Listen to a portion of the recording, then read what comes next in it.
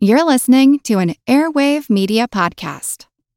Step into the world of power, loyalty, and luck. I'm gonna make him an offer he can't refuse. With family, cannolis, and spins mean everything. Now, you wanna get mixed up in the family business. Introducing The Godfather at ChumbaCasino.com. Test your luck in the shadowy world of The Godfather slot. Someday, I will call upon you to do a service for me. Play The Godfather now at ChumbaCasino.com. Welcome to the family. No purchase necessary. VGW Group. Void where prohibited by law. 18 plus. Terms and conditions apply. Do you find it hard to sleep at night? Then the Sleep Gogh podcast can help you. Hi, I'm Christopher Fitton, the voice and clinical hypnotherapist behind Sleep Gogh. Sleep Gogh features sleep hypnosis, meditations, and bedtime stories, all designed to help those of you who struggle at night to achieve a restful and peaceful night's sleep. Search for Sleep Gogh on Apple Podcasts or Spotify and see why Sleep Gogh helps millions of people sleep deeply all night long. Feel like who art Ed? We'll try to spice it. Who art it? Mr. Wood art Ed me. Good. Either way, it's ambiguous. It works on so many levels. I know. That's off to a great start. Welcome to Who Arted, where we explore visual arts in an audio medium. I'm your host, Kyle Wood. Now, for this week's Fun Fact Friday, I want to talk a bit about one of my absolute favorite artists, Vincent van Gogh. He is in some ways the quintessential tortured artist.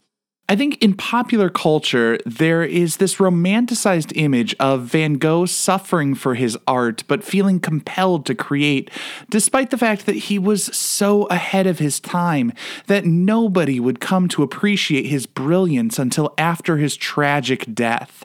It's said that he only sold one painting during his lifetime. I've heard it said so many times, I've never really questioned it. I myself have even repeated the claim, but is it true? Spoiler alert, no. While he was not a huge commercial success, Vincent van Gogh most certainly sold more than one painting during his lifetime. And his talent was appreciated by a number of other artists in his circle of friends who traded paintings with him, which is a sort of bartering or sale in addition to the works that were sold to collectors or the gallery. Okay, so one might say maybe the one painting thing is not literally true as far as the count, but it's part of a broader story of Vincent van Gogh as a solitary visionary artist. He held true to his principles and artistic vision. He was all about the art and didn't care about the trends or about what would sell. Isn't that right? Well, not exactly. While Van Gogh did not like the idea of art being commercialized, Vincent was actually a fairly successful art dealer before he trained as a painter. Art dealing was actually the family business. Not only was Vincent an art dealer, his brother Theo was. Theo was Vincent's art dealer. And early on in his painting career, Vincent did write to Theo saying, hey, why aren't you selling more of these works? Specifically the Potato Eaters, largely considered to be Vincent van Gogh's first sort of masterpiece. It had trouble selling. It didn't really sell during his lifetime. And Vincent was upset, feeling like Theo should be doing more to get it sold. Theo responded by telling him that it was too dark and gloomy for people's tastes. And shortly after that, Vincent moved to Paris and adopted the brighter, bolder color palette that he came to be known for. As far as the idea of Vincent van Gogh as a solitary artist and a lone genius, that's certainly not true. I mean, one of his more productive, although tumultuous times was in Arles, France, where he was with Paul Gauguin and trying to start an artist's colony. He was certainly not a solitary artist. He worked in collaboration with others, and he was learning from others, trying to make his work brighter and more in line with the tastes and the fashions that was not only selling in the galleries, but also in the sort of avant-garde scene as people were moving into that post-impressionist era. Vincent van Gogh sold his first painting to Julien Tanguy a Parisian art dealer. Now, at least that's the first one we have records of that I've been able to come across.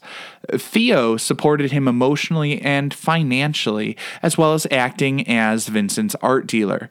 Theo successfully sold at least one of Vincent's paintings to a gallery in London. We also know that he sold a painting, The Red Vineyard, to his friend's sister. So there we have, like I said, at least 3, which I'm no math major, but 3 is greater than 1. So he definitely sold more than one painting during his lifetime. And as I indicated before, additionally, he was known to have bartered, trading paintings for food, supplies, and trading paintings with other artists, which is essentially a form of sale. So where does this myth come from? While the number is not correct in the specific, and generally the idea that Vincent van Gogh was dismissive of selling his works or didn't care about selling his works, that's not entirely true, but he definitely was not commercially successful during his lifetime. There were a number of people who appreciated Vincent van Gogh's work, but there were not a ton of people going out and buying it. There's kind of a funny story about one of his paintings that he gave away as a gift. Now, after an incident of self-harm, he was hospitalized and he painted a portrait of one of his doctors, Dr. Felix Ray. Now, Dr. Ray had been a great supporter, caring for Vincent for quite some time. And, of course, he naturally, politely accepted the portrait as a gift from his patient, but he later confessed he never particularly cared for the piece. In fact, he thought so little of it, the painting was used to patch a hole in his chicken coop. In 1901, Charles Camoin, a friend of Henri Matisse, was in Arles following in Van Gogh's footsteps, and he found the painting in Dr. Ray's backyard. He then bought the portrait, which is now housed in the Pushkin Museum, and that painting is estimated to be worth $50 million. Needless to say, Vincent van Gogh's work appreciated significantly in value after his death. And I think that's largely due to his relationship with Theo. Theo worked to build Vincent's legacy. During his lifetime, Theo was writing to Vincent, supporting him financially, talking to him about art, giving him advice on what could sell, and just being there to listen or to read what Vincent had to say. And he was supporting him. Unfortunately, Theo passed away not too long after his brother, leaving his widow Jo to complete the task of building Vincent's legacy. While she no doubt felt family obligation, she also needed to earn a living, and she began selling Vincent's paintings and loaning others for exhibition in Paris and Brussels. She also started publishing Vincent and Theo's letters. Now, I think this was key.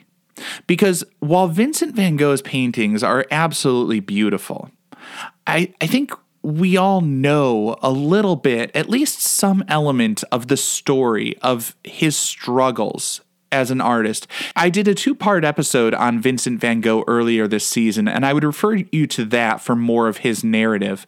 But it is the story that makes us fall in love with Vincent van Gogh. It makes us feel more fond of his work.